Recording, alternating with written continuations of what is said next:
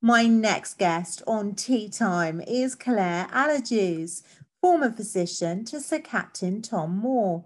Claire shares what it is like working through a pandemic and guiding people through the do's and don'ts of staying safe.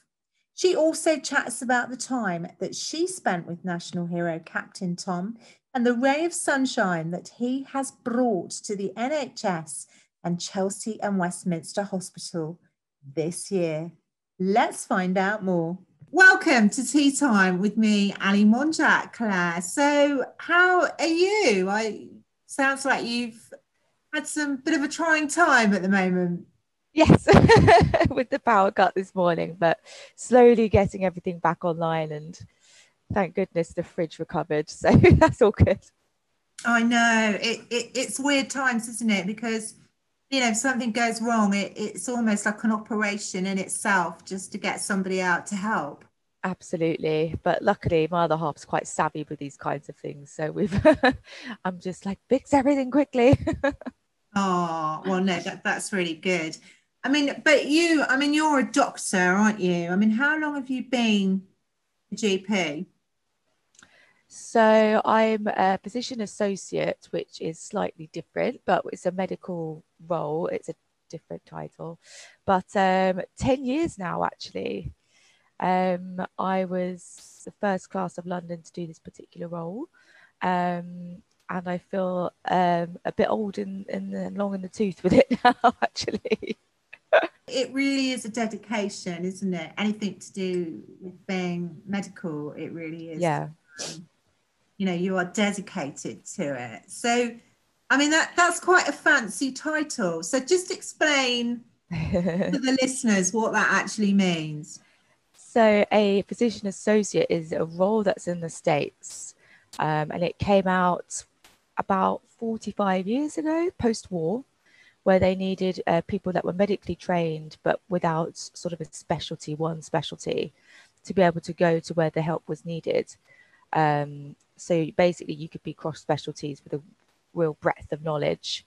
Um, and so it came out here in the UK because we need people that can specialize. Um, because Lord knows we always need more help in the NHS. So I like to think of it as medicine for the commitment phobe. So I do GP work as well as dermatology, and have dipped into a bit of urgent care as well. So it stops me getting bored certainly, and I like to feel helpful.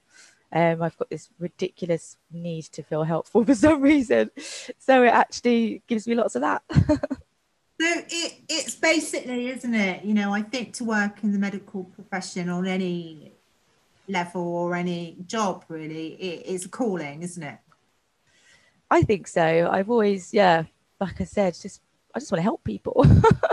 And I was good at science, so I figured that would be the best way. I thought about doing something like scientific first. And I actually did biomedical sciences as my first degree. But then I figure I'm such a pain in the bum for chatting to people. I can't really chat to a petri dish. So I figured medicine it is. Oh, lovely. I'm pleased that you're not just chatting to petri dishes. Exactly. Life goes on. But I mean, you must be do a whole lot of talking at the moment during the pandemic. I mean, it must be really quite something. Yeah, so my whole day is now on the phones, whereas before it would be come in, see my waiting room full of people and having to bring them in and out. And then you've got a huge amount of admin time in the middle of the day, which is nice to, as a bit of a um, downtime basically between patients. But now we're on telephone triage. I guess my list has gone up for the amount of people that I would see, and talking all day, my voice, I mean, you could probably hear it suffering today again. So I spend a lot of time talking, but I do miss seeing people still. Never thought I'd say it. I miss my waiting room. Oh, I can imagine you do though. I mean, it's just that whole thing about human contact as well, isn't it? That we just don't seem to have a great deal of during the pandemic because our lives have changed so vastly, haven't they? I know. I mean, I like that. I guess we're more accessible for people, but I really do miss, like you say, the human contact, being able to see people face to face. It's more of a faff now if we have to bring somebody in to see them, because then that actually takes more time. Whereas if they were there in front of you, you can just get to it. So yeah, very different times. Obviously, people are told to phone NHS 111, aren't they? Yeah. They have, out of hours problems or the coronavirus. But I mean, surely, as you said, it's really impacted your day because you've got many more people to deal with. Yeah, absolutely. So because we haven't got the footfall and we haven't not having to get up and see people in, see people out, and helping, maybe certainly at my other surgery, my last surgery, we had such a dodgy lift. Sometimes you'd spend 10 minutes trying to help the people that needed to use the lift getting stuck. But because they know that we haven't got that now, certainly I've seen an increase in my list. It's hard. Yeah, it is hard. And, I suppose it puts everybody under a lot of pressure, doesn't it, really? Yeah, absolutely. And you want to be able to run to time. That's something that I've always been really paramount on, because I figure, I mean, back in the day when we were seeing people, if someone's just popped out to see me for, say, just a contraceptive pill check, but I'm running 40 minutes and they've said to their employer, I'll be out and back. And then I'm putting them in awkward positions where they're not back for like hours. So as far as possible, obviously, emergencies and things aside, I've always tried to run to time. But now the list is bigger. It can be more complex still. I'm having to sort of go through everything prior to my clinic just to make sure there's nothing that I need to call first, because receptionists obviously aren't medical and they just put them in order for us. And then similarly, I want to run on time in case people are expecting a call between a certain time at work if they're still going to work. And so, yeah, it is more pressure, I think, this way round. Definitely. And I suppose it is on your colleagues as well. I mean, do you find yourself sort of having chats, between each other and just having a good old moan, really? Because I think it's good to have a moan, isn't it, really? Yeah, I mean, I miss being around just colleagues, I miss being with my receptionists. They are My girls are so much fun, but now I'm working purely from home, so I'm not going into the surgery. So I guess in the first wave, we all we were all in the same room pretty much. We all had um, plastic sheets between us so that we were protected. But it was so much fun to be in the room with all the receptionists and being able to have a moan if we needed to. I can't. The amount of tea we were doing just went right up because we were all doing rounds for each other. But it was nice, and you can help people while they're trying to help people on the phone. They can ask us questions. It was really cool. But now I feel, yeah, I'm just in my house now by myself, which I Yeah. always thought was the dream, but it's not. No, I think, there's some degree of truth in this, isn't there? In some ways that we do, in certain jobs, you do need a sort of separation in, work in the office, so to speak, don't you? Absolutely, yeah. And you need those areas where you can just, where people that know how everything works, and you can just go, oh, how am I going to do this? How can you help me? And it's just not easily done now because, yeah, we're so far away and isolated from each other. So yeah, it is hard. I miss the contact and the Yeah, camaraderie. the camaraderie. Yeah, absolutely. And you are doing a fantastic job. So thank you, because it's not easy, Oh. for anybody in the medical profession right now, because you're needed tenfold, aren't you, really? Yeah, absolutely. With the virus, obviously comes the virus cases, but there's also so much anxiety and questions around it just for everyday things as well that we need to be able to answer for people. So yeah, yeah, And then it I is. suppose, into next year, we're looking at the rolling out of vaccines, aren't we? So I should imagine that, that's going to come into play in local surgeries as well.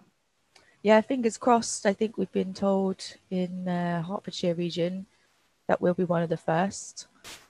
Yeah, definitely. So what is your surgery, Claire? Because I don't actually know. What is it? Yeah, so actually I've just left my long-term surgery in Bedfordshire, which was Cranfield and Marston. Obviously you'll know that was the Captain Tom thing. And then I'm now doing a bit of locum work in Hertfordshire and hoping to find, because I live in Hertfordshire and the commute to Bedfordshire was always very hard and country roads, and my car wasn't happy. So I'm now looking for somewhere a bit closer to home to settle. So yeah, I'm now in Hertfordshire, but still at my house because until I find somewhere to settle. Because of the situation. So Yeah, when you were working at the Crown, what's it called? Cranfield. Crownfield, yeah. Yes, And you were actually seeing Captain Tom, weren't you, as a patient? yes, he was. He came in initially. I can't remember what for, but he became. It was a regular. It was a dressing thing, and so he was always downstairs with Nurse Claire. But the whole surgery knew him. Like whenever he came in, everyone was like, "Oh, Tom's in the waiting room." So everyone would make an effort to go and say hello because he was literally how he comes across in the media. He is that level of sunshine personified. Um, yeah, and then I got more involved with him when he needed a review for the spot on his head that the nurse found. And I sorted him out for that one. Oh, fantastic. So, yeah, so he really is an amazing guy, isn't he? Absolutely. He's just so thoughtful. He used to have lots of chats with Nurse Claire about the Formula One because they're both big fans. Um, he knew that chocolate orange was a favourite chocolate of mine. So he would often bring in a chocolate orange in case we didn't get to have our lunch breaks because quite often you just work through lunch. Um, and so he'd come in with a chocolate orange just to say, this is for you in case you don't get your lunch. I know this sugar rush will keep you going. Just the best guy, basically. Best human. Oh, so yeah, and then obviously, he turned his caring talents, didn't he, to raise all that money for the NHS. Yeah, we remember him sort of talking about it and we were saying, oh, that's a really cool idea. We were like, don't overdo it though. Like we were like, don't like kill yourself for this. But he's done amazingly well. Um, and he's always said, it's because he's so appreciative of everything we did for him and the wider NHS as well, because he had a wonderful experience with his hip hop as well. So yeah, it was just an amazing thing, and I can't believe how far it's gone actually. Quite something. And then, of course, you've had some sort of other involvement, haven't you, with the fact that he's got a portrait in the Chelsea and Westminster Hospital. Absolutely. So it's such a small world. So a very good friend of mine, Michelle, um, she is a painter, and we actually met randomly on a yoga holiday. Gosh, maybe 10 years or more ago. Um, and we both went to this yoga holiday alone, and we were put in the same room. I think we were the only people that turned up alone. So we were put in a room together because our yoga teacher knew that we were both ex-dancers, got on like a house on fire, and then just sort of got out of touch a little bit. And then more recently, she messaged to say, hi, Claire, hope you're well. I'm now painting and I've done a portrait of Captain Sir Tom Moore, who I believe is your patient. I've raised a great amount of money for it, but the buyer would like to see the painting hung somewhere where it can continue to inspire people, and maybe in a hospital, something like that. Would you know somewhere that, suitable? So that was amazing because my best friend used to work in Chelsea and Westminster, who look after the Chelsea veterans. And I thought that would be an amazing place for it, given that he's ex-military and we look after those ex-military men there. So yeah, got in touch with Chelsea and Westminster. having got all the contacts off my best friend, Katrina Shake. Yeah, we organised for the painting to go there, and that's the first time I saw Michelle in so many years. We got to go down there to London together and went to the big reveal. It was unreal. Yeah, so travelled down, and obviously it was in the midst of COVID, so went to a park and had a cheeky mini prosecco to celebrate. Oh, lovely. So, and what did you get to learn what Captain Tom's thoughts were on this portrait? So I actually showed him before we went down there, because I had to do a home visit. And I said, "Oh, you'll never guess, Tom. One of my friends has done this portrait of you. You've got to see it." As I think I'm probably biased, but I think it's one of the best that I've seen. Her talent is phenomenal. And he saw it, and he was blown away himself. He said it's really wonderful. He really liked it. And I said, "Oh, it's going to go to the Chelsea vets for them to enjoy." And he said, "Oh yes, I know the Chelsea veterans." He said, "I think they're all quite old as well, but I'm not sure if any of them are 100 like I am." So I said, "Oh, if I find out, I'll let you know." But possibly you're beating them in the age race. Oh, lovely, lovely. So that's what his thoughts on it were as well. So that again, really sort of raised funds, didn't it, for the NHS charities? So with the selling of that painting. Absolutely. I can't remember the figure it went for, but it was a great amount. Like, it was a huge amount that would change a lot for NHS. So amazing. Yeah, fantastic. So yeah, so you've been quite instrumental in making sure that people can enjoy looking at our national hero as well. So he's definitely one of our national heroes this year, isn't he? I mean, what an inspiration. Absolutely. Yeah. And yeah, he seems to be enjoying it as well. He's always loved Michael Ball, and now they're best friends. So I'm glad for him.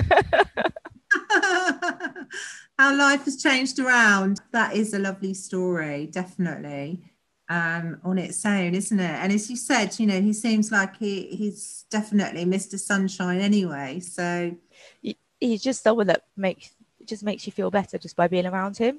He's one of those personalities, and he always has been.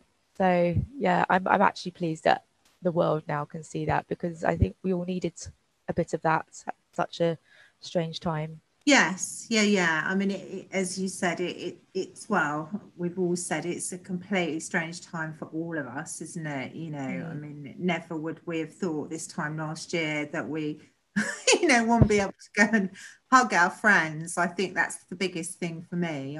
Is when I have seen friends, I'm not able to hug them. No, just an elbow bump. It's like the saddest elbow bump in the world, isn't it? Do you find sort of a trend in patients being a lot more anxious than perhaps they've ever been before? Yeah, absolutely. And a lot of calls are sometimes a lot of calls are just retracing their contact with people to see if it's actually okay to continue to be normal, basically, to go and deliver shopping to their mothers or whatever, because it is so complex and complicated. The anxiety that someone may pass this horrific virus on to someone they love, it's a huge anxiety for people. But I've seen people being very sensible and cautious about it. So that's quite nice to see. So I'm always happy to help if, we have to literally just retrace some steps with people as to what their risk would be if they need to isolate, should they need a test, that kind of thing. So yeah, it's positive anxiousness, I guess. Yeah, positive anxiousness. I mean, there's been a lot of controversy, though, hasn't there, about the NHS Test and Trace app, and whether it actually works, and all this type of thing. But I mean, anything is got to be worth a try, just to try and keep on top of this, surely.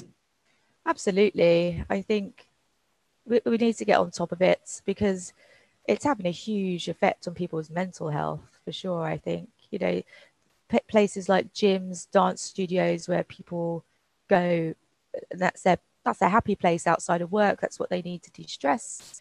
All of those are closed. It's hard. Certainly, I know. I do a bit of ballet teaching for my friend's school, and the kids have been so good about it. But you can tell they're just dying to get back to the studio, and it's hard. It's hard.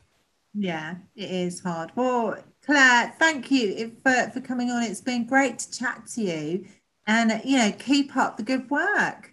Thank you for having me. It's been a lot of fun. It's really fun. Thank you so much.